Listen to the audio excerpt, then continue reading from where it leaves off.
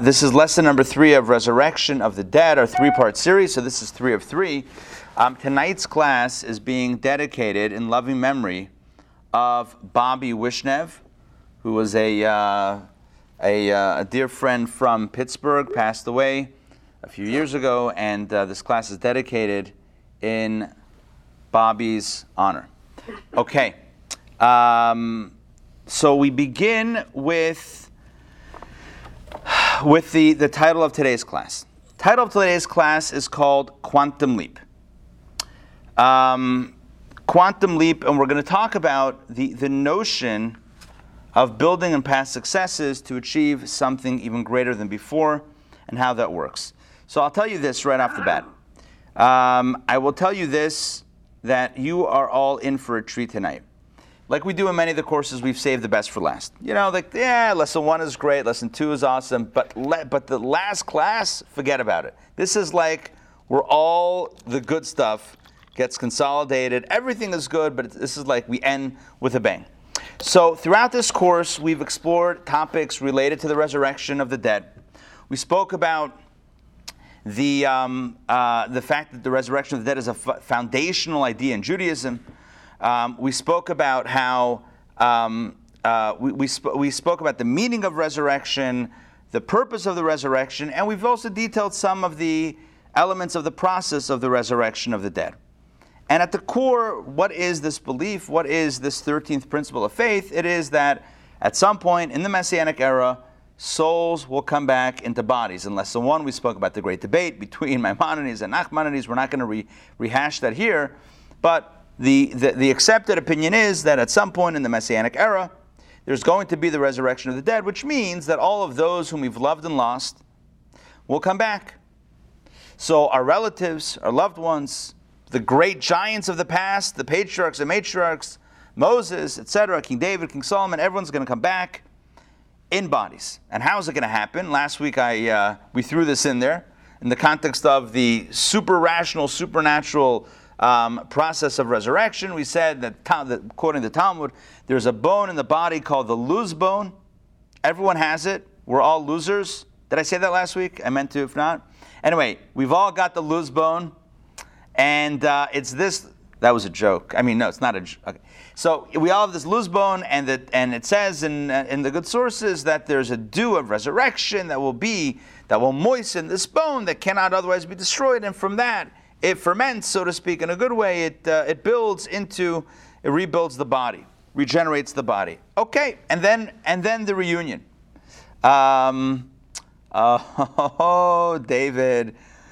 David thought the bone was floating around because it was loose, a loose bone. Okay, good, excellent. That is a man of my own humor. Excellent. So, and we'll be reunited. We'll meet our loved ones and the giants of the past face to face, and that's the way it's going to be for all eternity. Why? As the prophet says, Bila hamavet lanetzach, because death will be eradicated from the face of the earth, and that will be it. Eternal life for all and forever. It sounds pretty fantastical. It sounds fantastic, but it also sounds a bit fantastical as well. But amidst the unusual and unfamiliar terrain of the resurrection, there is one detail that stands out amongst the others, a detail that we have not yet mentioned. This detail, again, the whole resurrection of the dead is out there. It's a foundational Jewish belief, but it stretches the mind, it stretches the imagination. But there's one detail that's even perhaps more outlandish, if we were to use such a word, than everything else. And it's a detail that we're going to focus on tonight. And once we get to the bottom of this puzzling paradox, an incredible truth will be revealed. A truth that has the power to radically shift the trajectory of our lives here and now. My friends, this is an epic discussion. This is an epic conversation. So let's begin. I want to start with a question. It's a curious question. It's not a challenging question. It's a curious question, and it's open to everybody. So get your finger. I think I muted everybody. Get your trigger finger ready on the mute button or on the unmute button so that you can jump in to answer the question. This is going to be a poll question. It's either yes or no. I think. Hopefully I'll phrase it as a yes or no question. Okay, it's a yes or no question, and you don't have to be super qualified. You don't have to have any background information to answer the question. It's a question, what do you think? All right, so here's the question. So we spoke about the resurrection being a time when all of those who have passed on will come back to life. Great. But here's my question. At the time of the resurrection, what happens, are you with me? What happens to those people who are alive? You with me? The people who are living, who are alive at the time of the resurrection. What happens to them? Do they just segue into this eternal life of the resurrection era? Or is there some sort of process that must happen? Do they live on? Or is there some other process that happens? So, I guess it's not a yes or no question. So if you think the people that are alive at the time of the resurrection just live on, say, okay, maybe yes. Say yes. Yes. Okay. If you believe that something else has to happen, say no. No. All right. So we have two people that are weighing in. Okay, good. All right, fantastic. Listen, not everybody wants to put themselves out there. It's vulnerable to answer, right? It's a whole thing. So, yes, Mom. I also wanted to say yes. I was raising my hand. Oh, God, okay. Okay, sorry. I was looking at, honestly, I was looking at I have a green dot by my camera, so I'm focused. It's got me mesmerized. I'm looking at the green dot. Okay, so that is right. That is my question. My question is, does the person who's alive at the time of the resurrection, do they keep on living, or is there another process? Here is the good news. The good news is that you and I do not need to speculate about this. We do not need to come up with theories. We do not need to come up with whatever it is. Why? Because it's straight up a piece of Zohar. It's straight up brought in Kabbalah. So what I want to do now is, hold on, give me a second here. What I want to do is pull up the text, and we're going to read it together. Let me get this ready for you on my side. This is going to be text number 1 from the Zohar. This is from Kabbalah, and what a great source to begin. I'm going to share my screen so you... Oh, hold on a second. Let's add some more people in. Okay, here we go. Sharing the screen, and let's ask Alex. Alex, please jump in to text number 1. Until the redemption, death is a result of negative forces. From then on, it is as the verse states, only God will give life and death. This teaches us that in that time, concerning all those who have not yet tasted death, God will give them a taste and immediately revive them. Listen to this, Zohar. So listen to this. Thank you, Alex. Listen to this. The Zohar says that until the time of Mashiach and the resurrection, death is a product of negativity. But in the Messianic era, at the time of the resurrection of the dead, there will be another role to death. Death is not going to be the result of negative forces, but rather God will give those who have not yet tasted death a taste of death and immediately revive them. Now, I will tell you what is the proof text. So there's a verse that's quoted, and I am like, the translation here is actually throwing us off, because the verse here is translated as only God will give life and death. That proves nothing about the person needing to die and then be revived. But if you look in the Hebrew, if you can read the Hebrew, it's the second line of the Hebrew text. It's actually Aramaic, but it quotes a Hebrew verse. It says, Ani amit va'achayeh. The verse says, Ani, I God, amit, cause death, and bring back to life. So this is the proof text for the Zohar to say that God is promising that in the future, even those who are still alive, God says, I will cause them to die and then bring them back to life. In other words, let me state this very simply. I ask you a simple question. When the resurrection of the dead happens, all those who have passed on will come back to life. What about the people currently alive? Will they just transition in? The answer is no. They will not transition in. No. They're going to pass away, even for a moment, and then be brought back to life. Okay, before we explore this as to the question as to why, I want to bring you another text about this. The Talmud has a very interesting conversation. We're now going to segue from the Zohar, which is a Kabbalistic source, to a Talmudic source. The Talmud talks about the decomposition of the body in the grave. Yeah, what happens when you put a body in the grave? Yeah, it decomposes. So the Talmud says that that's not the case for everybody. In fact, says the Talmud, tzaddikim, the righteous, their bodies do not decompose. Raise your hand if you've ever heard of this. Yeah? Okay. So the Talmud says that the righteous tzaddikim, their bodies remain in the ground. And it brings stories of corpses, of great tzaddikim who were found, the remains were found intact. There are anecdotally other stories in modern times also of this, which I don't want to get into right now because it's going to take us too far off track. But suffice to say that this is what the Talmud teaches. So now I want to share my screen with you and pull up the following text. Okay? This is from Sefaria. This is Resurrection of the Dead, Lesson 3. I put the source sheet together from Tractate Shabbat 152b. I'm going to read the story. Okay? Let's go. Can you all see it? Thumbs up if you can see it. Yes, it's coming through? Yes, I see some head nods. Okay, great. The Talmud, Gemara is Talmud, right? The Talmud... Oh, hold on. It's bumping up over here. The Talmud cites a related story, related to the point that the righteous do not decompose in the ground. The diggers who were digging in Rav Nachman's land. So there was a rabbi, Rav Nachman. He had a piece of land. And there were people who were digging. Why were they digging? I don't know. They were putting in a garden. They were putting in a retaining wall. They were digging on his property. And they didn't know there was a grave there. They came up on a grave.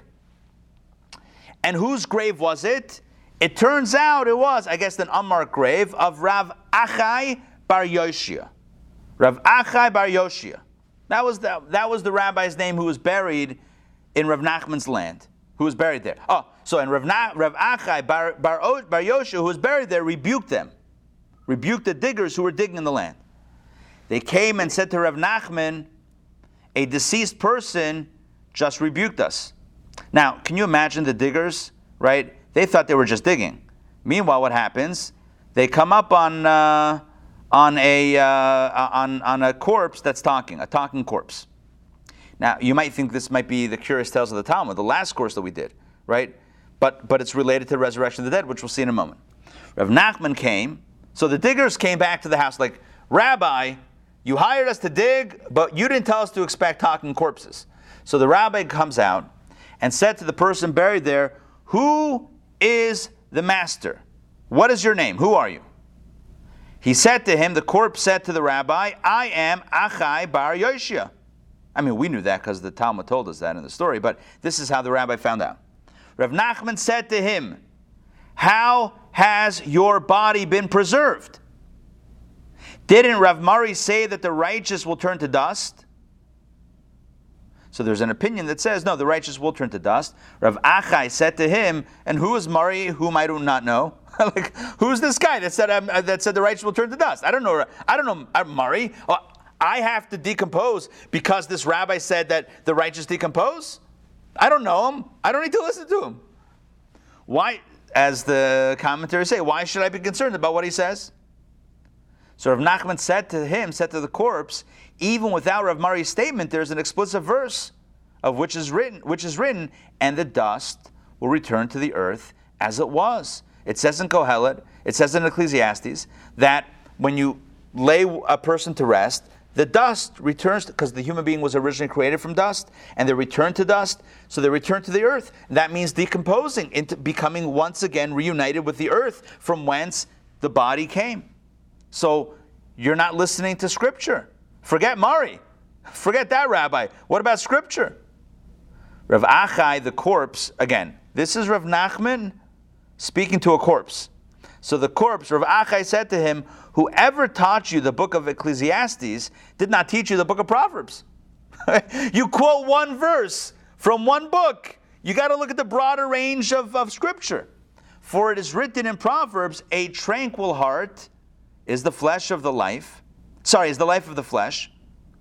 But envy is the rotting of the bones.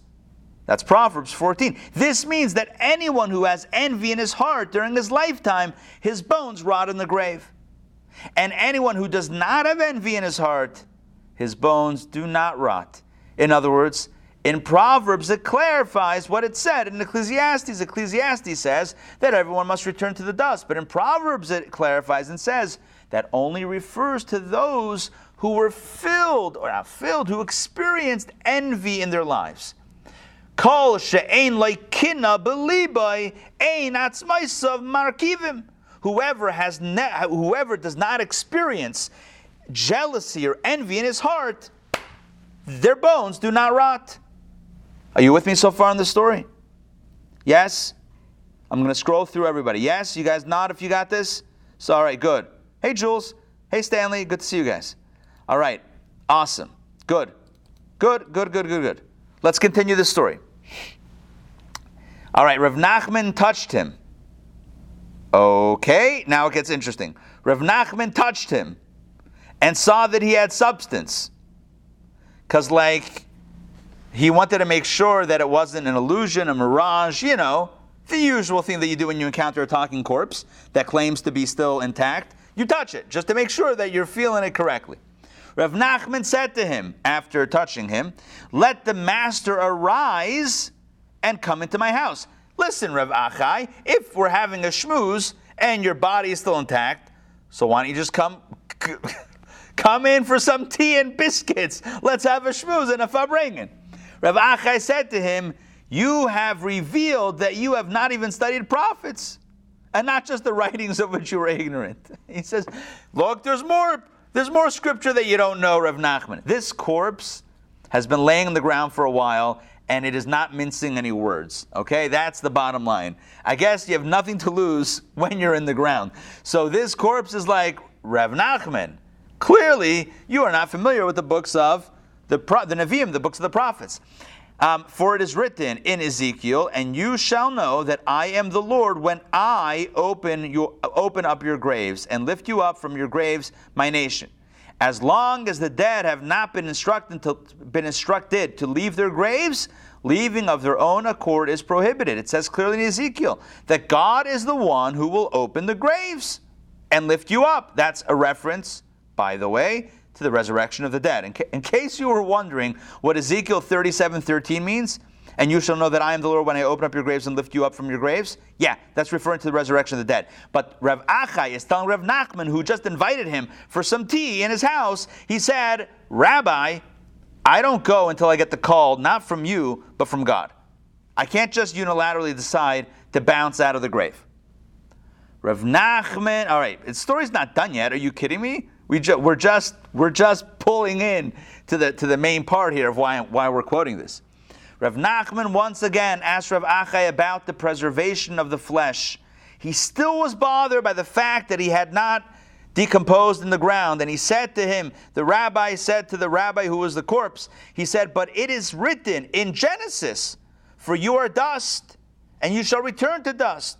So why has your body not turned into dust? You can't argue against Genesis 3. So Rav Achai, this is the final piece of the conversation. The last utterance of dialogue, Rav Achai, who was now the corpse, said to the Rav Nachman, the rabbi, he said to him, that verse applies to the righteous 1 hour before the resurrection of the dead, so that they too may be created anew. The verse that says that everybody will return to dust. So what do you do about the righteous who weren't jealous, whose bodies don't decompose? They will decompose 1 hour before the resurrection. So what do we see from here? First of all, I thought you'd enjoy that story. It's a very, very compelling story. Number two, it has a profound message for our conversation. Because what we see here from this story in the Talmud is that the bodies of the righteous that remained intact for decades, centuries, millennia, 1 hour before the resurrection, they have to decompose only to be rebuilt again? It's crazy. It's meshuggah. Doesn't make sense. If the body survived, why would it be destroyed? To be rebuilt, let it stay on. Are you with me what I just said? You with me on my question? Let me ask you some questions now. The Zohar said, it's the same question, but I'm going to ask it now. The Zohar said, Kabbalah teaches that those who are alive at the time of the resurrection will die and then be resurrected. The Talmud says that those who have passed away, but whose bodies never decomposed, will decompose 1 hour before the resurrection and then be resurrected. And my question, which I hope is your question, is why? Farvaja, what's the point? What's the point? You're taking a live person, taking their life to bring them back? It doesn't make any sense. And the body that hasn't decomposed, you're going to decompose the body and then bring it back 1 hour before the resurrection? Doesn't make any sense. What's the utility? If the person's alive, if the body's around, why destroy it? Why cause its demise before the resurrection? Why in the world would life need to be transformed to death only to be transformed back into life? It doesn't make sense. If you tell me that those who are gone, you tell me that those who are decomposed, in order for them to come back, they need resurrection, that's one thing. But you tell me that those who are still alive, those whose bodies never decomposed, that they need to die and decompose? Why? That's the question we're at right now. This is what I told you at the beginning of the class. This is the paradox. The great paradox. Yeah, we can talk about how wondrous it is, how super rational it is, which we spoke last week about the super rational elements. You could speak about the luzbon and the timing of it and the purpose of it. You could speak about all of these things from today to tomorrow. But explain this paradox. The resurrection of the dead is all about bringing people to life, but those that are already living have to die and then come back. Those whose bodies do not need to be rebuilt because they never decomposed, they have to rot and then be rebuilt. Doesn't make any sense. Are you with me on the question? Yes? Okay. Good. So, to understand this paradox, to resolve these questions, we're going to turn to a completely unrelated topic. A completely unrelated topic. And the topic is investing. Investing. I'll tell you this, you didn't expect that, did you? Right? You didn't expect investing to come up right now. So I'm going to ask a question and unmute yourself if you know the answer. What is compound interest? Somebody give me a basic definition of what compound interest is. Go, jump. Interest that you earn also earns interest. Oh, very well stated. I like it. A one-liner. The interest that you earn also earns interest. So let's give a simple example. Let's say you're getting, let's use an easy number, 10% interest, right? So let's say you put in $100, and every year you get 10%. So year one, you would get $10, so that's $110 that you have now. Year two, you get 10% of $110, so you get $11. Aha! So you're getting more interest because you're getting interest on top of your interest. Correct? Yes? All right. Yes. To make sure that we all got this, I'm going to share my screen. Why? Because, as you all know, sharing is caring. And I want to show you a bit of a chart over here, right? Very, very simple chart. You start off with $100. I'm sorry for the fact that it's a little bit fuzzy. I'm doing my best over here with the PDF. You have $100, then you have $110, and then you have the $10. 10% is 11, so now you have $121. And then year number 4, your interest, man, for $121, it's going to be $12.10. So the interest keeps on growing as the interest grows. That's the way it is. Take a look at this chart. Here is an even a greater example of this, right? Where you start off with a certain amount of principal, and every year, if you add a little bit to the principal, the interest is growing exponentially. Why? Because you're adding a little bit to the investment, and plus the interest keeps on building, keeps on compounding on itself. So you see there in year, I think that says 40. In year 40, you go from whatever this is. That's 200,000 right there. So you only reach 200,000 in year 22, I guess 23, year 23-ish. But by year 40, you're already up to 800,000. You see how the curve goes up very sharply as the years go by. It builds on itself. Simply put, it's interest on interest. Okay? Very simple. Now, what is the key to compound interest? You know what the key is? The key is you don't pull out the money. Correct? You with me on this? Yeah. What happens if you pull out the money? Then you're not building on anything. The whole point of building, right, or the way building on your investment works with the interest is that you maintain your investment and the interest keeps on building. What happens if you pull out the money?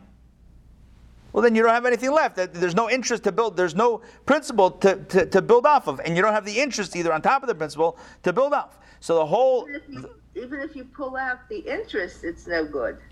If you pull out the interest, right, so you're still getting the interest on the principal, but you're not building the compound interest on top of the interest because you're pulling it out. Good. So this is not just a specific example with regards to investing. It's really an example for life itself.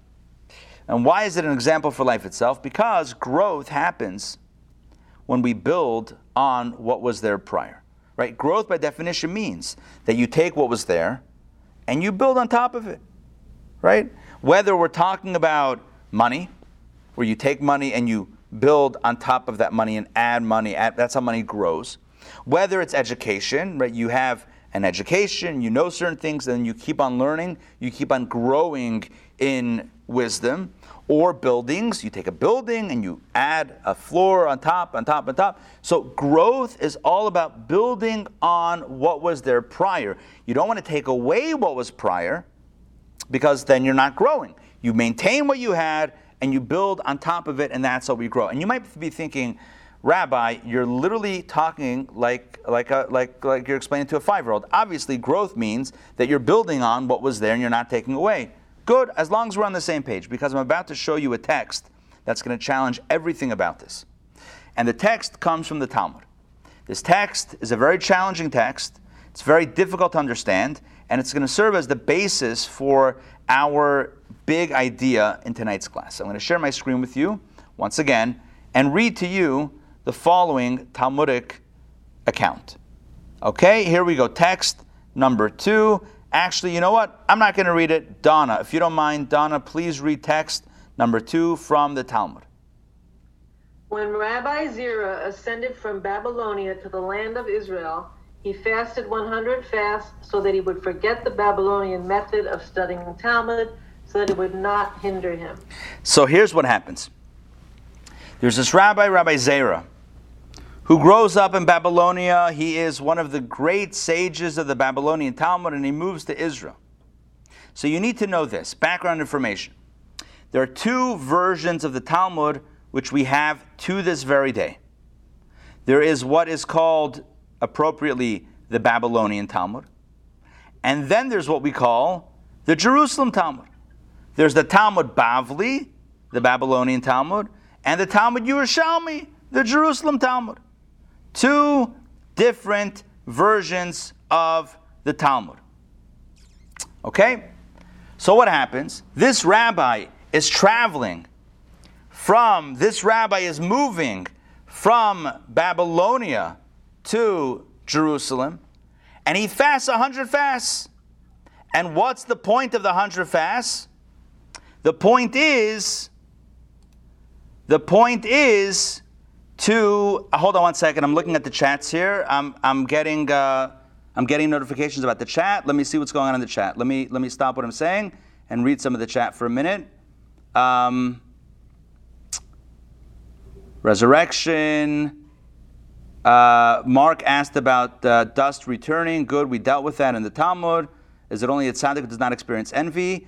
Don, a good question. I don't know. I can't, as a non-tzaddik, I can't speak for. I don't know anybody who doesn't experience envy. Zahava says that come back to life, back to the body. They had in life. What condition is the body? Oh, excellent question. Zahava, that is discussed in the sources. It is not at the condition when they passed away. It is at a healthy age, basically like a healthy middle age. The dust is an even greater miracle, exactly. But the question is why? Why get rid of the body if the body is still intact? Yes, we're healed and perfect. Good, excellent. All right, we're all caught up. So now we have Rabbi Zera. What happens? Sorry, the chats are popping up, and I'm trying to keep up with it as I'm talking. Okay, so back to the topic. So what's going on here is Rabbi Zera. Rabbi Zera moves from Babylonia to Jerusalem, and he's got Talmudic wisdom under his belt. He's got information under his belt. And what happens? What happens is he fasts 100 fasts in order to forget his learning. And the question that we're going to ask now is, doesn't make any sense. Why in the world would somebody fast to forget what they learned when they want to embark on new knowledge? That seems like a hindrance. They should be hold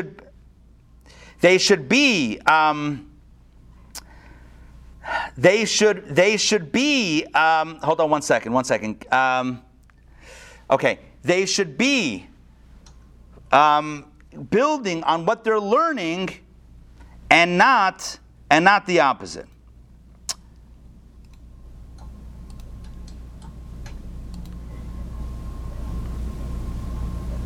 All right, folks, give me a second here. Okay, guys, you know what? Hold off on the chats for a second because it's popping up right now on my screen, and it's just it's coming up a little bit intrusive on my end. So if you don't mind, hold off on the chats for a few minutes. Let's get through a little bit more material, and then we can open up to some questions. All right. So here's what's going on. Rabbi Zera is fasting, and the question is, why is he fasting? To forget information. We know that growth is about building on prior knowledge. Growth is about building on what you had. Right? Investment is about building on the investment. Why would you take away your investment and you're not going to build on it? This question is asked by none other than the 5th Chabad Rebbe, Rabbi Shalom Dober Schneerson, in text number 3. Okay, I'm going to read this text. Here we go. The typical way of learning is that by studying one thing, a person then expands their knowledge and is able to comprehend ever greater things, progressing further from one level to the next.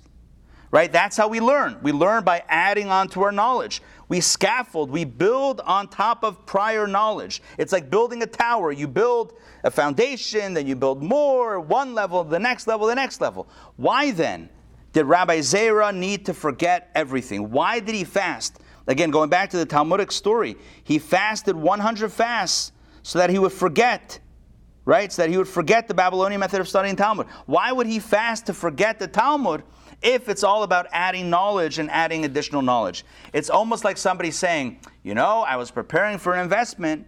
I was preparing to earn a really big return on my investment. So what did I do? I took out all my money. Doesn't make any sense. Why would you wipe away the investment if you're looking to add to the investment? It doesn't make sense.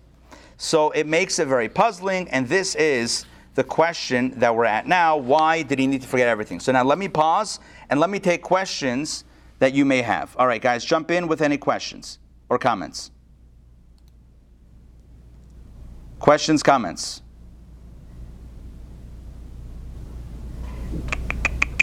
Okay, I'm going to read the chat now. Marcia asks, what happened to the many who were gassed In other words, the bodies were burned in the crematoria, and it seems like there might not be a loose bone left. So my mother said, yes, loose bone was not destroyed even by cremation. Where or what is the loose bone again? Okay, so that was either the back of the neck, or like in the back of the nape of the neck, or the base of the spine. Two different opinions as to where the loose bone is. Now, but the question is, if it's reduced to ashes, literal ashes, then where's that loose bone? And the answer, the response is that we don't know the ways of God. We can't, based on our vision of what is or what is not remaining, we should not use our lack of perception to limit the ability of God to take even a piece of that loose bone and rebuild the body. In other words, not necessarily does the whole loose bone have to remain, even a piece of it. And thus, who's to say that there's nothing left of that loose bone in the earth or on earth? So that's the answer that's given. But we're right now at a different part of the class, which is trying to explore Rabbi Zera's curious conduct. Rabbi Zera fasts to forget his studies. And the question that we're asking now is, why fast to forget studies if you're trying to build on your studies? And this is a good question. In fact, it's such a good question that it leads us to challenge our preconceptions. You see, decent questions just require an answer, but really good questions, a really good question requires us to completely rethink the entire conversation. You know, when you hit a wall and you can't go any further, you can't go around it, you can't go over it, you have to start again. And so a really good question forces us to rethink everything. You see, the premise of this question that we just asked is that growth happens, we believe that growth happens by building upon what we already have. So, right, growth is building on what you have, so you don't want to take away your foundation, because then you can't build if you take the stuff away. Right? You can't build your investment if you pull everything out. You're not building your investment then. So Rabbi Zera is moving to Israel. So he prays to forget everything. Gewalt, how are you building your knowledge like that? You're taking away your knowledge. But the truth is, the question is based on the premise of a certain model of growth. But in fact, that's only one type of model of growth. There are, in fact, though, two models of growth. Two general models of growth that I want to share with you right now. Method number one, or model number one of growth, is what we might call incremental growth or linear growth. Incremental growth. And number two, the second type of growth, is what we might call quantum growth. There's incremental growth and quantum growth. What's the difference? What's the difference between the two? So let me break it down. So incremental growth is the type of growth that we focused on thus far. It's a linear process of building on what you have one step at a time. It's the process of natural, measured evolution. So in the realm of numbers, let's use numbers and give an example. It would be starting with 1 and adding from there. You started off with 1, then you went to 2, then you went to 3, then you went to 4. The truth is, you can even do multiplication. You can even go exponential on this. It still works. You go 1 to 2 to 4 to 8 to 16 to 32 to 64. Doesn't matter. You can go that way also. It still works. You're building on the numbers that you have. You're building one step by step, number after number. That's how you are doing it. That's what we call incremental growth. That's what we call linear growth. It's growth that is scaffolded. It's growth that's built upon that which is prior. And in that example that I gave with the numbers, whatever number you eventually get to, doesn't matter how big it is. It could be the biggest number you can imagine. It all is based on the foundational number 1, because that's where it came from. Are you with me on this? When it comes to exponential growth, yes, you started off with 1, you doubled it, you doubled that, you doubled the next thing, you kept on doubling it, but ultimately it came from 1. So no matter how big the number is, it's built on the number 1. All of that is incremental growth. But quantum growth, what I'm calling quantum growth, is completely different. Quantum growth is not measured growth. It's not step by step. It's not relative growth. It's not linear growth. Quantum growth is a radical shift of reality. It's like you're going from numbers to a Ferrari, right? It's like 1, 2, 4, 8, 16, 32, Ferrari. It's like Ferrari. How does Ferrari follow? That's the quantum growth that we're speaking about, where you go from something to something radically different. It's not built step by step on the original. It's a completely out-of-the-box growth. To use a numbers example, it's like the jump, the greatest jump possible.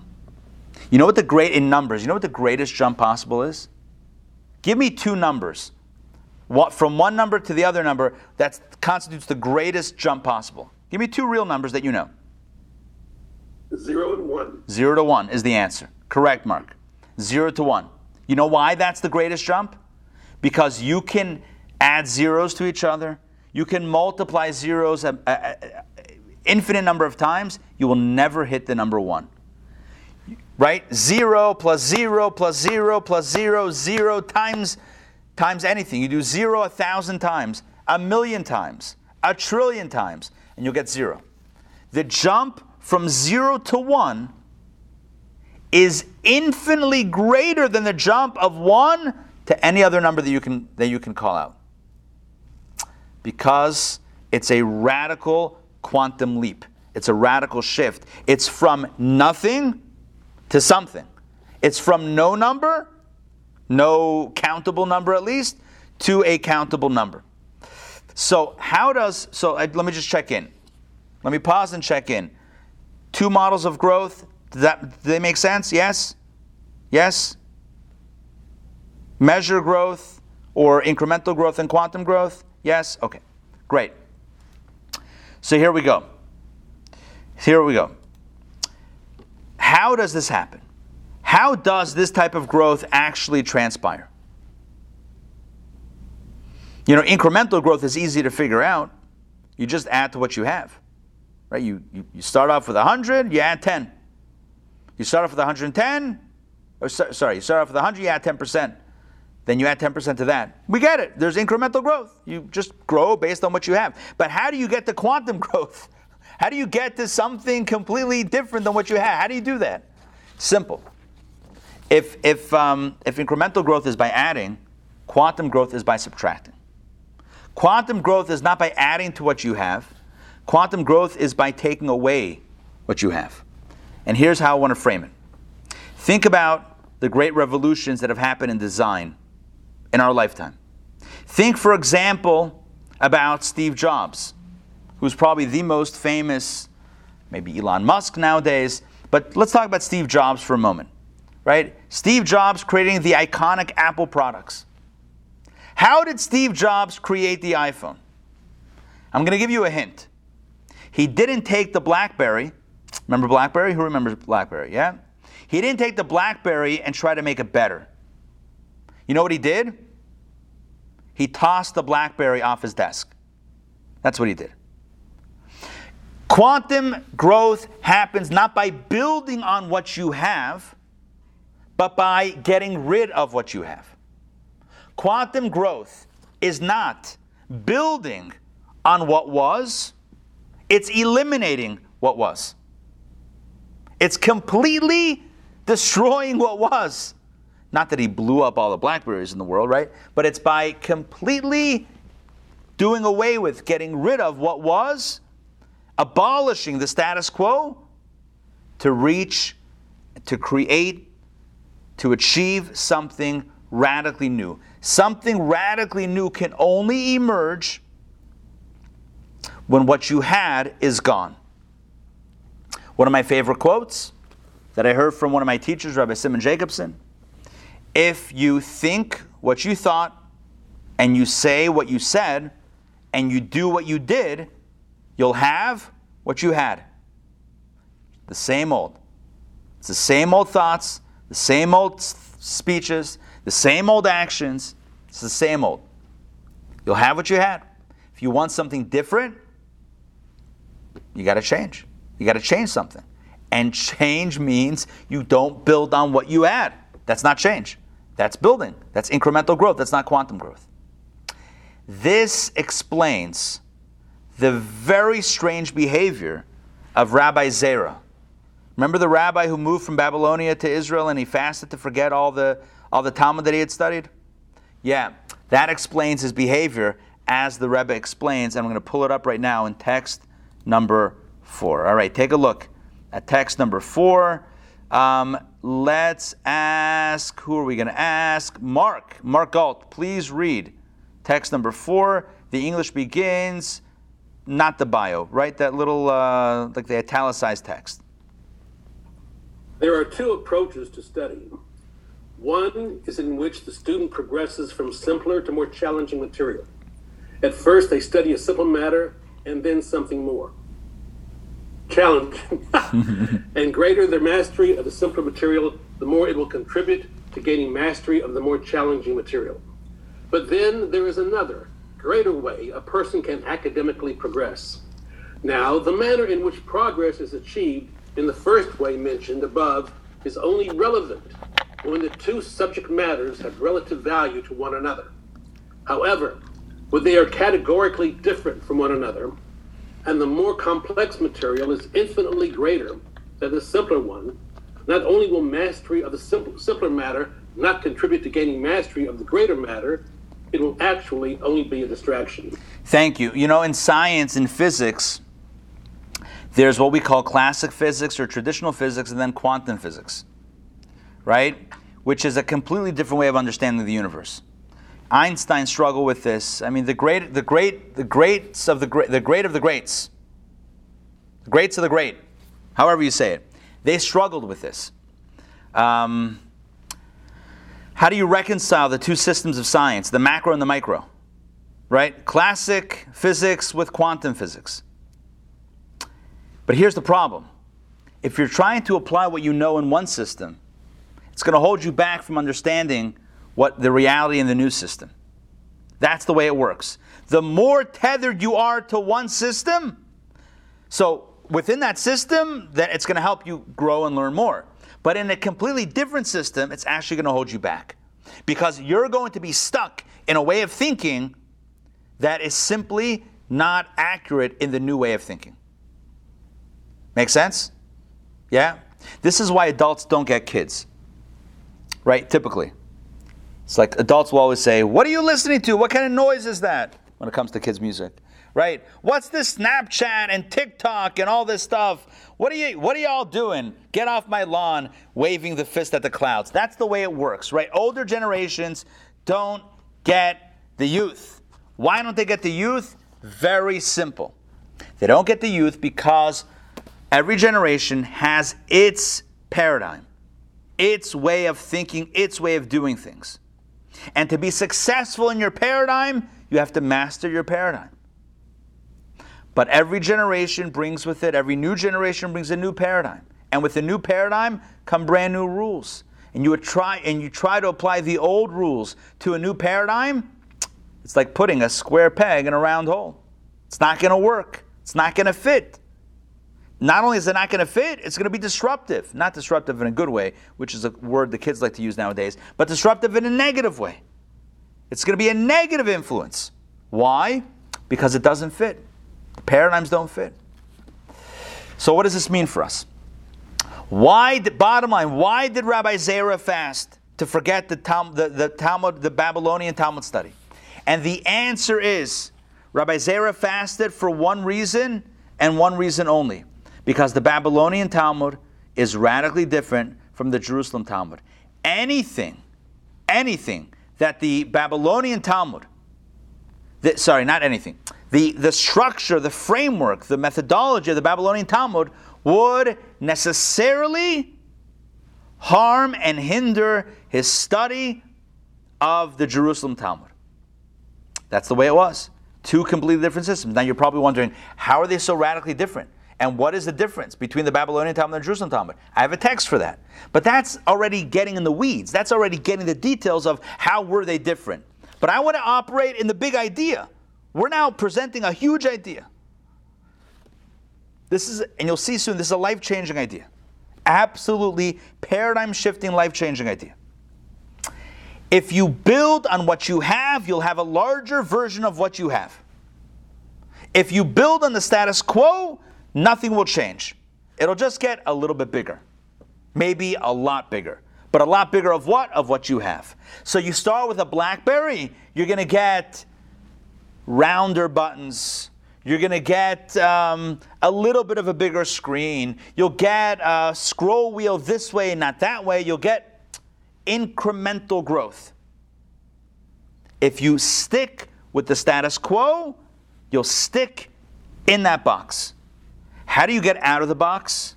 By throwing the box away. How do you get out of the box? By burning the box down to the ground. You say, we're not starting with this because this is going to limit us. We're starting with the possible. We're starting from scratch. We're starting with a blank sheet of paper, and we're starting to dream of what could be. Not based on what is, but based on the limits of our unfettered imagination. That's how great things are achieved. That's how great ideas are come upon. Not by sticking with what's already there, but by dreaming of what's not already there.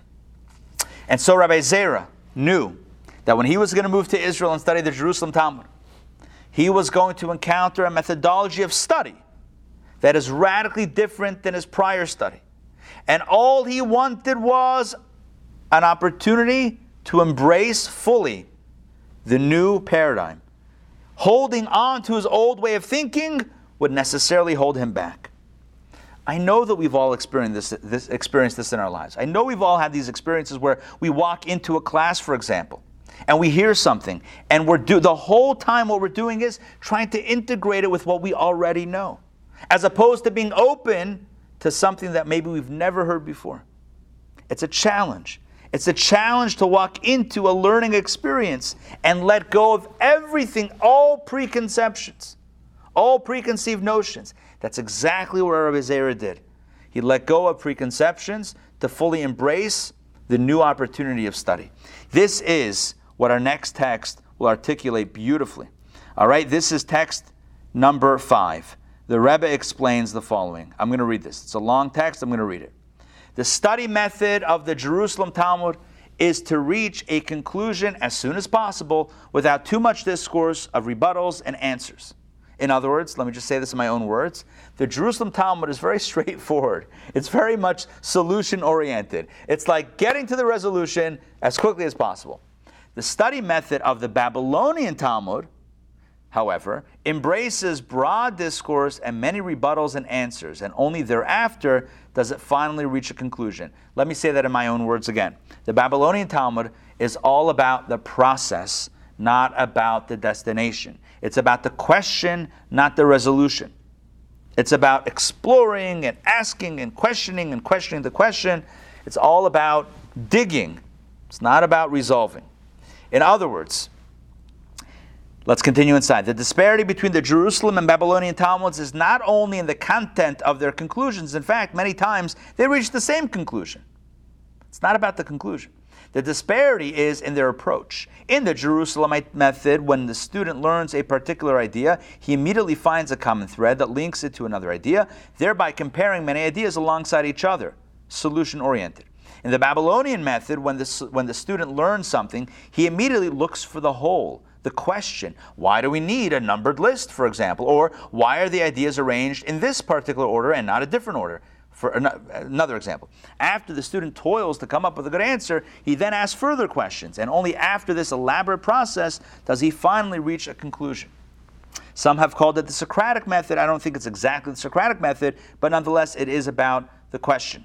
Accordingly, the Talmud never meant that Rabbi Zera actually went ahead and erased the information he had learned in the Babylonian Talmud. Heaven forbid this suggestion. He didn't erase his knowledge. Rather, Rabbi Zera fasted 100 fasts to impact himself and change his very nature, his style of learning, to the Jerusalemite method. In other words, let me just, before I continue inside, in other words, he fasted so as not to be stuck in his prior methodology of study. Of course, to effect such change, it requires a good deal of work, like fasting 100 fasts. This is an observable truth. It is extremely difficult for people to change their nature and habits. And that last line, that summarizes life. This is our story. It is extremely difficult for people, that's you and I, we're people, right, to change their nature and habits. That is one of the most truest truths that you'll ever hear. We love the status quo. We love it. But if you stick with what you got, that's all you'll have. You want to go to something radically different? You gotta let go. This touches on one of the most profound Kabbalistic axioms in life. And that is to go from one state of being to a radically new state of being requires upheaval. You cannot gradually progress from one state of reality to a radically different state of reality. There is no easy movement from one state to another. If you want to move from one state to another state, it requires upheaval in the middle. We call this in Kabbalah, from yesh to yesh, there needs to be an ayin be'emtza. From one thing to another thing, there has to be nothing, a non-thing in the middle. Upheaval. There has to be an eraser, a disintegration of that which was in order to have that which will be. Let me share my screen again and let's do another text. Take a look at text number 6. I'm going to read this again. It's a long text. This is from, once again, the 5th Rebbe of Chabad. He says, it is impossible to advance from one level to an entirely greater one without an eraser in between, in a way that obliterates the memory and any of the pleasure of the first level. I'm going to tell you a story about this in a second. At that point, the person, once they've been erased, canceled. You want to call it canceled? Good. Once the person is canceled, they're ready to advance to the next level and experience the godly light to be had there. This is the rule. When the higher level is categorically greater than the lower and there's no relative value between them. Of course, let me just parenthetically say, if you're just going from 1 to 2, you don't need this radical, you don't have to obliterate 1 and destroy 1 to get to 2. No, 1 is 2. But if you want to go from something to something completely different, that's when you need to get rid of what you had. For this reason, we find that wherever there is a situation of advancement from one level to a categorically greater one, there must be something blocking in between. This obstruction cancels the first level, there you go, cancels, to the point that it is completely forgotten, and then it is possible to advance to the greater level. This is, look at the example that he gives. The soul experiences this when it advances from the lower Gan Eden, the lower level of paradise in the afterlife, to the higher Gan Eden, to higher level paradise. Inasmuch as these two levels are categorically different from one another, the soul must immerse in what the Kabbalists call the Dinar River. It's called Nahar Dinar, the Dinar River. What's that? The purpose of this immersion is to erase the memory of the pleasure of the soul experience in the lower Gan Eden, so that it will not obstruct the categorically greater levels of pleasure to be had in the higher Gan Eden. Essentially, even though the soul was already in paradise, and even though you're going from one level of paradise to another level of paradise, you say, all right, just take the elevator up. No elevator. You have to erase the memory of level 1 to get to, well, forget 1, of this first level to get to this radically new level. Give you an example. Everyone here has a definition or has something that they translate as pleasure. In other words, everyone here has something that they enjoy. Something, in fact, if you ask a person, say, what is the thing that you enjoy the most? What's the one thing you enjoy in life more than anything else? Everyone, the question is everyone's going to feel open and candid to answer, but everyone knows that answer for themselves, what that is. What do you enjoy the most? Some people it's this, some people it's that. Okay. Imagine, person passes away and then goes to heaven. The soul goes to heaven, to paradise. And in paradise is a pleasure, is an experience of pleasure. Imagine the whoever's in charge, right? Ask the soul. So tell me, today we're doing a Priceline Gan Eden. Name your own pleasure, right? Like Priceline is name your own price. Now it's name your own pleasure. So imagine that. So, right? Imagine you name your own. Hold on, I'm looking at the chats again. Let's see what's going on here in the chats. Einstein, paradigm, yes. Different paradigm. Did have to create a different system. Political revolution. Okay. All right, let's keep political revolutions out of this. We're speaking more in other terms. Okay. So let's think about this example. Imagine the soul comes to the afterlife, and the angel in charge. Let's say there's an angel in charge because that's what they say in the jokes. An angel says, "What do you want in your paradise?" And the angel and the soul says, "You know what I want? I like unlimited platters of sushi. That's what I like. The finest sushi in the land. That's what I want for all eternity. I want sushi." Imagine that. What would you say about that experience? Yeah? Is that a good idea or not a good idea? Not a good idea. Why is that not a good idea? Why is that not a good idea? Because that was pleasure for the body, and the soul has a completely different understanding of pleasure. So what has to happen? The soul has to go through a cathartic experience. It has to go through what we call Gehenna. You know what Gehenna is, right? For those that took the afterlife courses. Gehenna is purgatory. What is purgatory? Milashon purge. It's about purging. It gets rid of the attachment that we have to the material so that the soul can enjoy a spiritual afterlife. Because otherwise, the soul's going to expect sushi. Can you imagine how terrible that paradise is? Imagine all the souls are getting true pleasure, spiritual pleasure. And this one soul that Nebuch got stuck is having sushi all day. Gewalt. It's ridiculous. Imagine how all the other souls would look at that soul and say, "Bro, grow up. You're still eating sushi? You're still loving sushi after all this time? That's what you're still into? You haven't yet evolved into a spiritual entity that has spiritual understandings of what pleasure is? You're still stuck on sushi? Come on." The Baal Shem Tov told a story about a fellow, a wagon driver. He did all the sins in the world. This guy, are you kidding me? He was the biggest sinner. But he did one thing. He saved a life. There was once a person who was stuck on the side of the road in a dangerous situation, and he rescued them. And when he went up to heaven after 120 years, the angel said, "All right, listen, we would like to throw you, in the negative place, but you did this wonderful thing, so we're going to give you paradise." So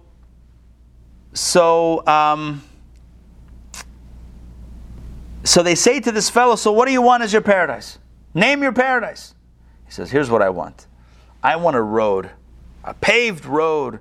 Give me horses and a chariot with oiled wheels, and forever I'm going to say whatever they say, giddy up or whatever it is, and ride the chariot as a wagon driver for all eternity." And the Baal Shem Tov said, and that's what his Gan Eden is. That's what his paradise is.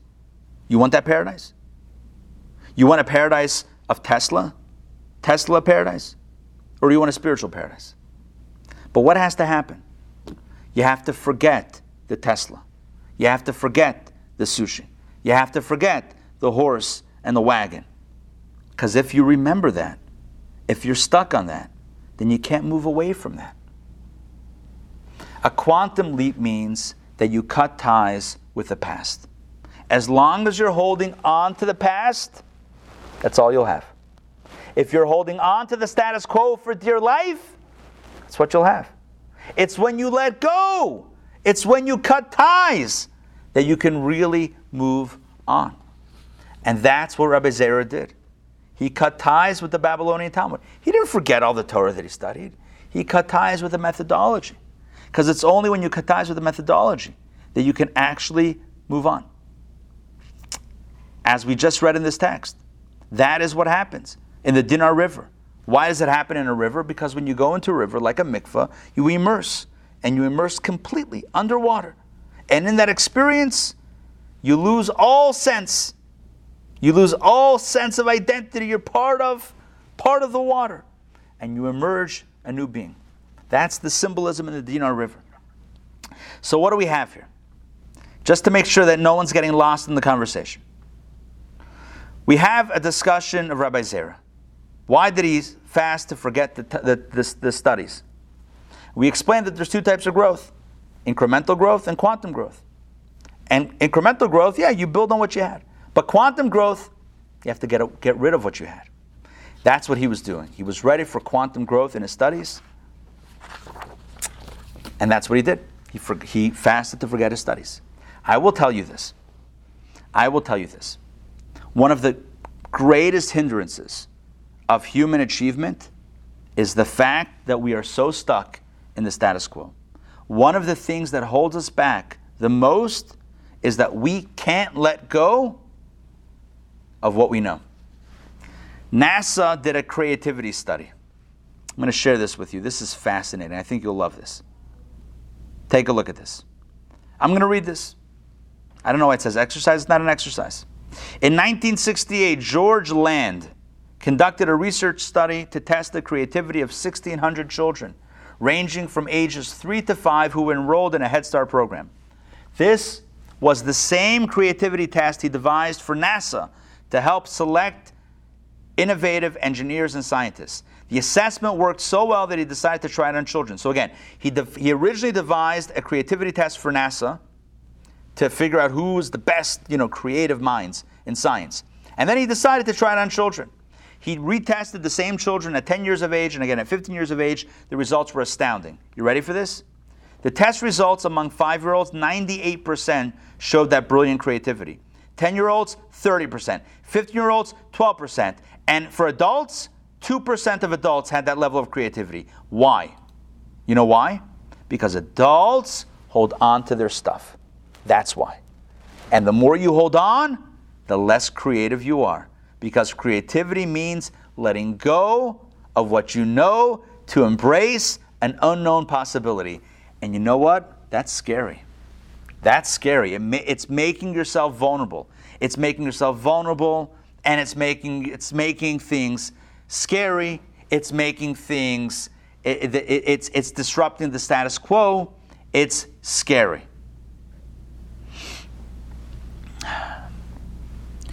So where does that leave us? It leaves us with an understanding that it's when we let go that we can truly embrace that which is possible. As long as we're holding on, we're actually limiting ourselves. I'll give you one more example. This is an amazing example. This example has to do with the advanced rocket boosters used on some of the most advanced technology out there. The most advanced and sophisticated machinery uses rocket boosters. Take a look at the following text that I'm going to share with you. It's again an excerpt from this. Space Shuttle solid rocket boosters, known as SRBs, were limited in width to 4 feet, 8.5 inches wide. Again, the rocket boosters were 4 feet, 8.5 inches wide. Why? Okay, so here's why. The boosters were manufactured in Utah and were to be shipped to Kennedy Space Center here in Florida via rail.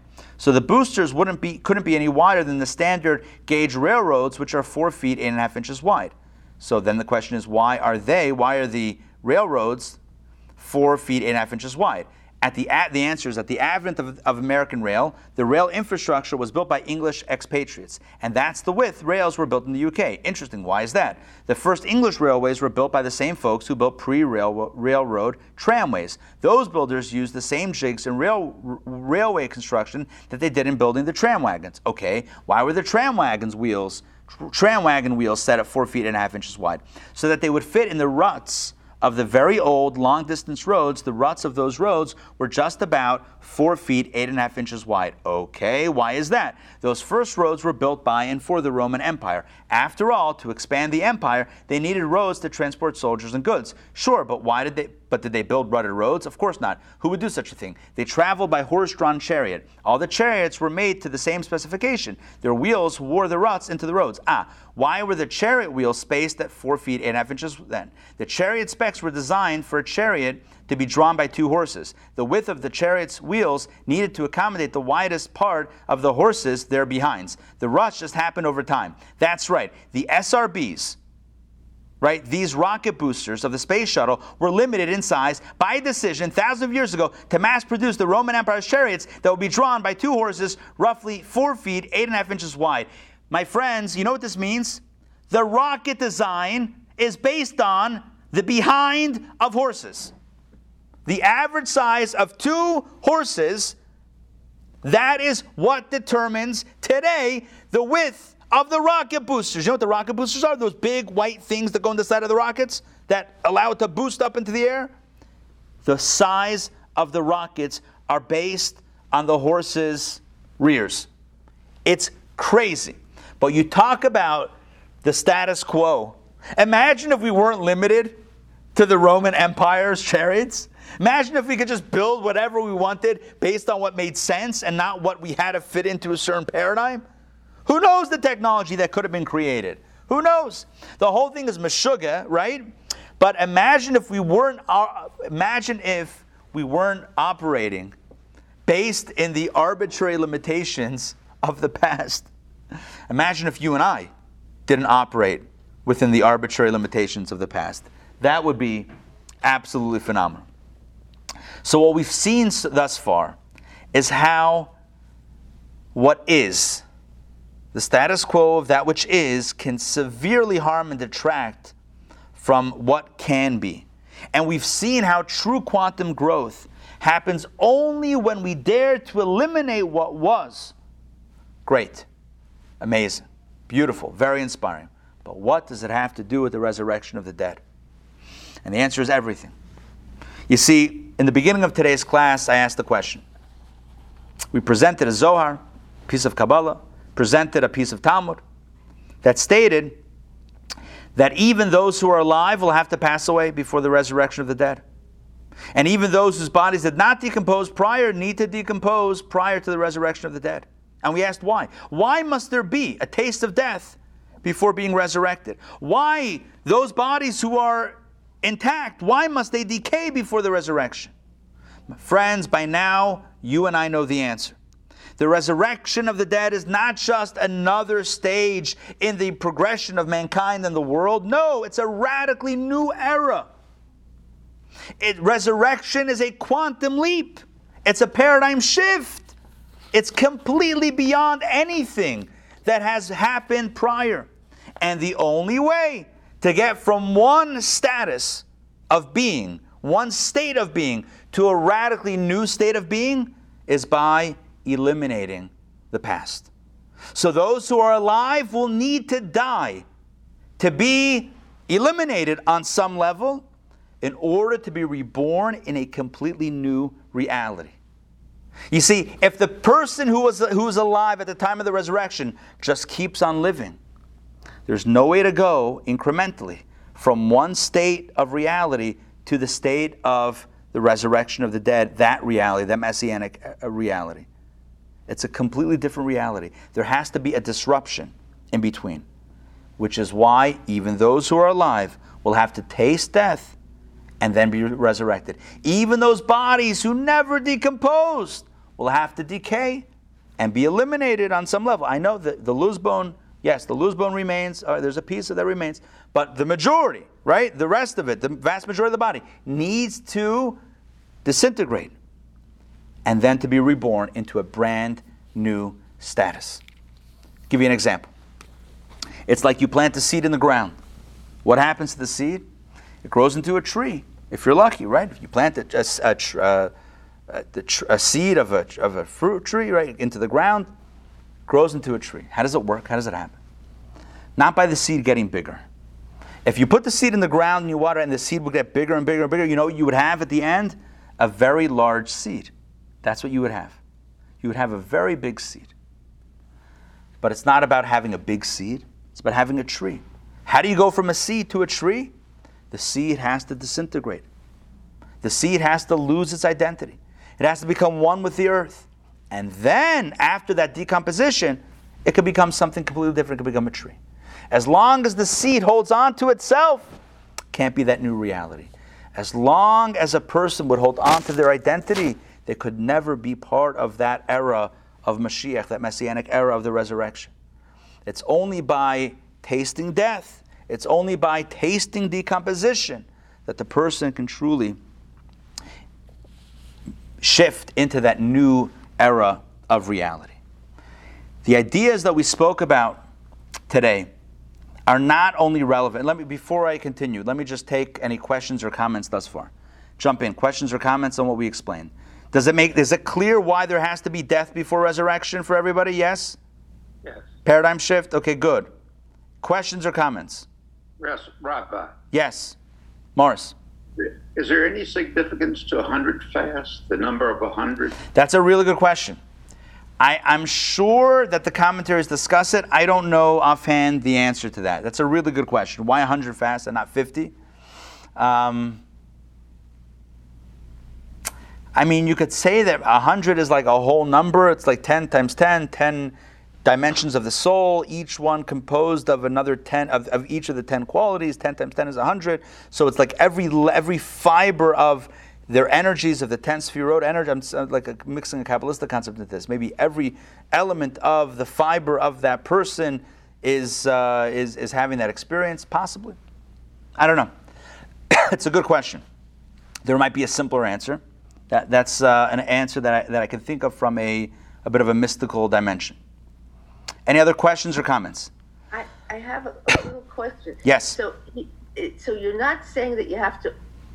So on the one hand, you're not saying that you have to eliminate the previous under the previous structure, because you're saying that the rabbi did not eliminate the previous structure, although it says he did, but he really, in actuality, didn't. So I'm a little bit... No, so what the Rebbe clarified is he didn't fast to forget his learning. He fasted to forget the framework of the studies. You see the difference? Right? The difference is... Yes, I see the difference. In other words, is it forgetting the learning, forgetting the information? Or is it changing the methodology of the study, the way the mind thinks? Which is obviously more critical than what the mind knows. Because what the mind knows is a detail of how the mind thinks. So the point is that this was a process of changing, of losing an attachment to a way of thinking. You see, here's the problem in life. In life, we think a certain way. And what happens because of that is that every new information that comes to us, we still think about it in the same way. So it's like it all turns out the same color as before. Everything just becomes the same thing. It's just the same information again and again. Any new information that's put into the system does to it the same thing it does to all information. And it interprets it, it converts it the same way. The whole point is that the Talmud Bavli and Yerushalmi, the Babylonian and Jerusalem Talmud, have a different way of thinking, a different way of processing the information. And so what he did was he fasted to forget, to lose, to let go of, right? Not to forget, to let go of his previous way of thinking so that he could think in a new way. Because he was excited. About the structure. Correct. The structure, right. Which is losing the structure. Okay. It's eliminating, disintegrating the structure. To get to a new structure, it has to be disintegrated. Because if you can't build on that structure to get a new structure. So that's why the body will have to lose its structure, its previous structure? Correct. So the body loses its structure in decomposition. Life loses its life in the time of the resurrection. Those that are alive will pass away. Right? It has to be that way. Why does it have to be? Because you can't just ascend one more step to get to the resurrection of the dead. That's not how it works. It's a radically new reality. And for a radically new reality, you got to get rid of what you had and step into something brand new. So, all right. But it won't be for a long time if the people are still alive. No, the Talmud says, let me bring it up for myself. I'm not going to share it again. The Talmud says, no, I'm sorry, the Zohar. We had it in the Zohar before. The Zohar said, in our first text, God will get, concerning all those who have not yet tasted death, God will give them a taste and immediately revive them. Because to undo a system, how long does it have to be undone for? A moment, right? You just hit delete, and you can and then you start again from scratch. It doesn't need to be a long process, certainly not with God.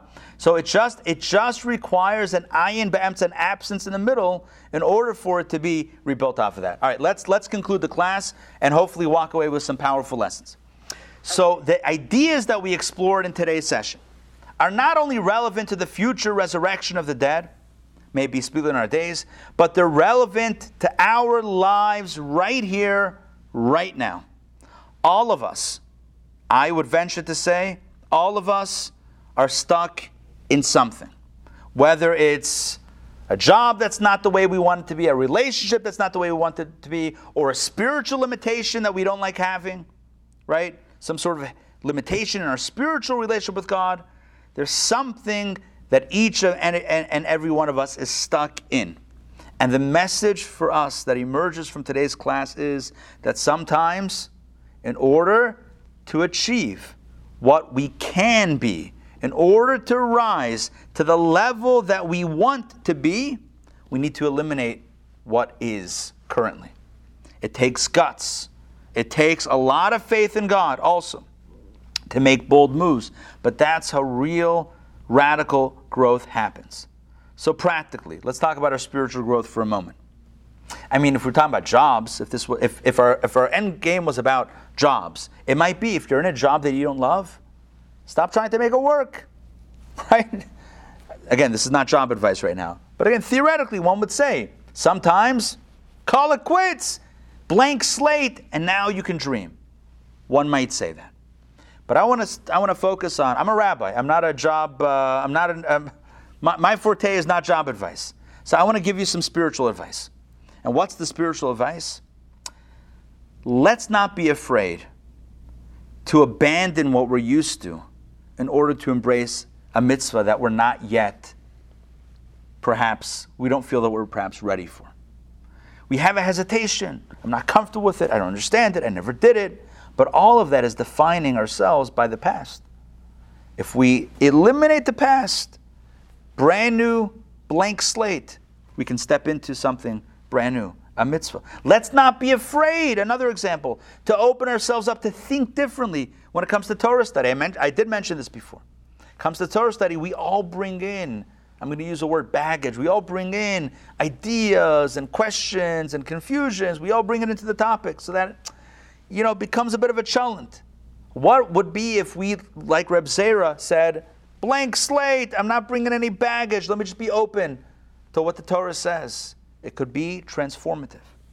The rule of thumb is when we're comfortable, we're not growing. And when it hurts like crazy, that's typically where the growth is. One final point as we close out this class and we close out the series.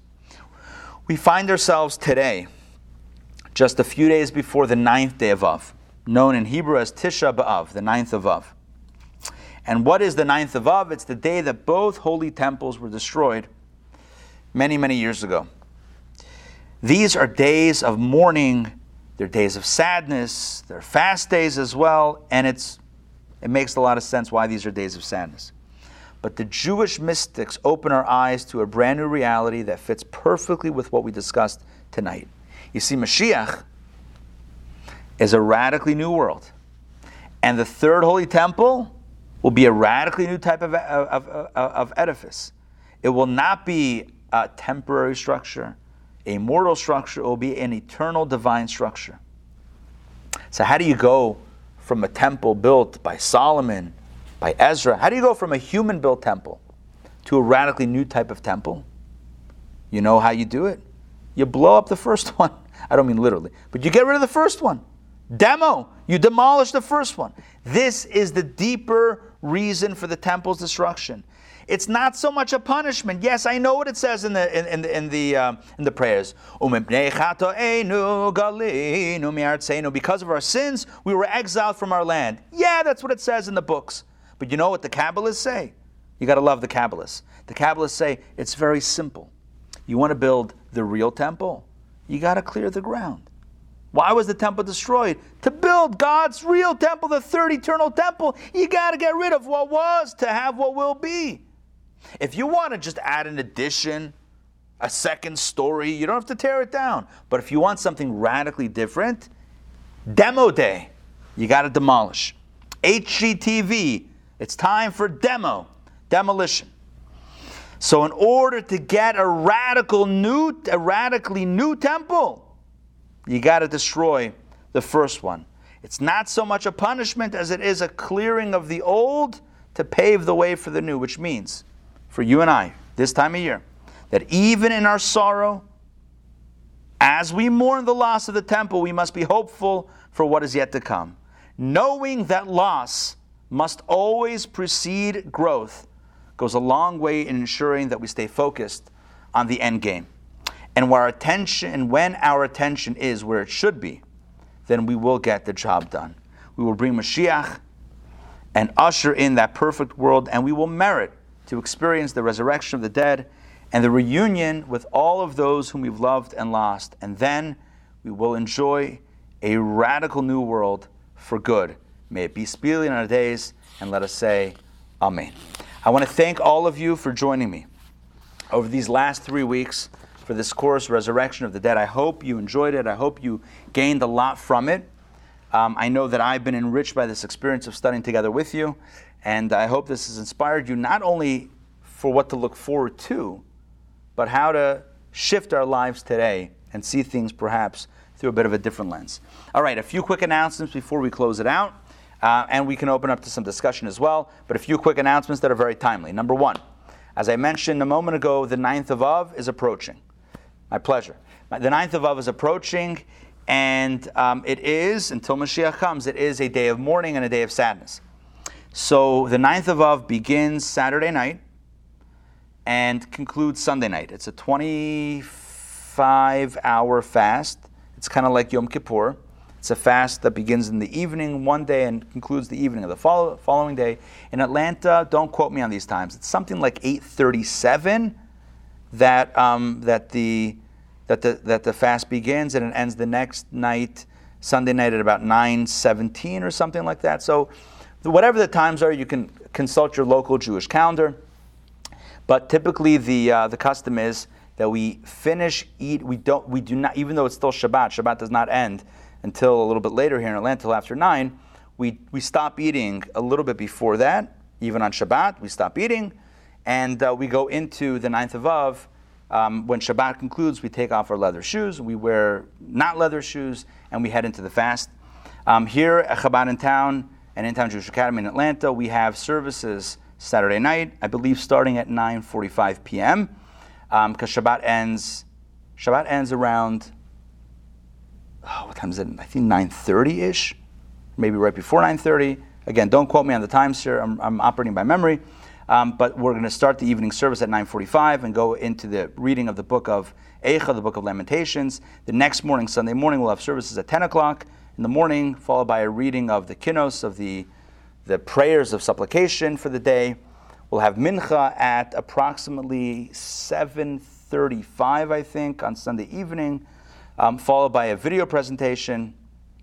So we have actually a video presentation Saturday night, a documentary called The Accountant of Auschwitz, and Sunday night we have a special video presentation with Rabbi Y.Y. Jacobson, where when they burn books, they will ultimately burn people. So it's about the burning of the book of Eicha, the book of Lamentations, that happened many, many years ago. A very compelling story and appropriate for the day. So that's about Tisha B'Av. Another few quick announcements. We have the return of our Jewish summer cinema. It's kicking back off on Sunday. I believe the date is July 25th. Check our website, In-Town Jewish Academy, for that. We have 3 more dates of movies on Sunday evenings. It is a fantastic experience. We got a massive, huge screen right next to the Beltline outdoors. Great food, great conversation, great films, independent Jewish films. It's a great experience. So join us for those dates. Check the website. We have, just announced today, our summer Southern barbecue. Think a barbecue with all the fixins. And that is happening Sunday, August 1st, in celebration of the fact that we're all here, right? The fact that we're here, we survived this, we're surviving this as it goes on, outdoors, right off the Beltline, behind Chabad, behind the building over here. It is going to be our backyard summer Southern barbecue blowout experience, 5 p.m. on August 1st. That's a Sunday. We also have a very special evening called the Art of the Hebrew Letter. It's an evening of, it's a workshop, it's a scribal workshop with a local Jewish scribe. We have also our holiday boot camp coming up and so many more things. Check the website, intownjewishacademy.org. Thank you, Mark. Cinema is July 25th, August 8th, and August 25th. I picked these films. They are fantastic films. The first one is about the Fiddler on the Roof. The second one is called, now you would think I would remember the names. The second one is called Shoelaces, I believe. And the third film is called, I don't know. That's not what it's called. All right, somebody has the website open, intownjewishacademy.org. It's right there on the homepage. Summer Cinema. We have, yes, Fiddler, Miracle of Miracles, Shoelaces, and Geula, Redemption. Oh, perfect for tonight's conversation. The third film is called Redemption.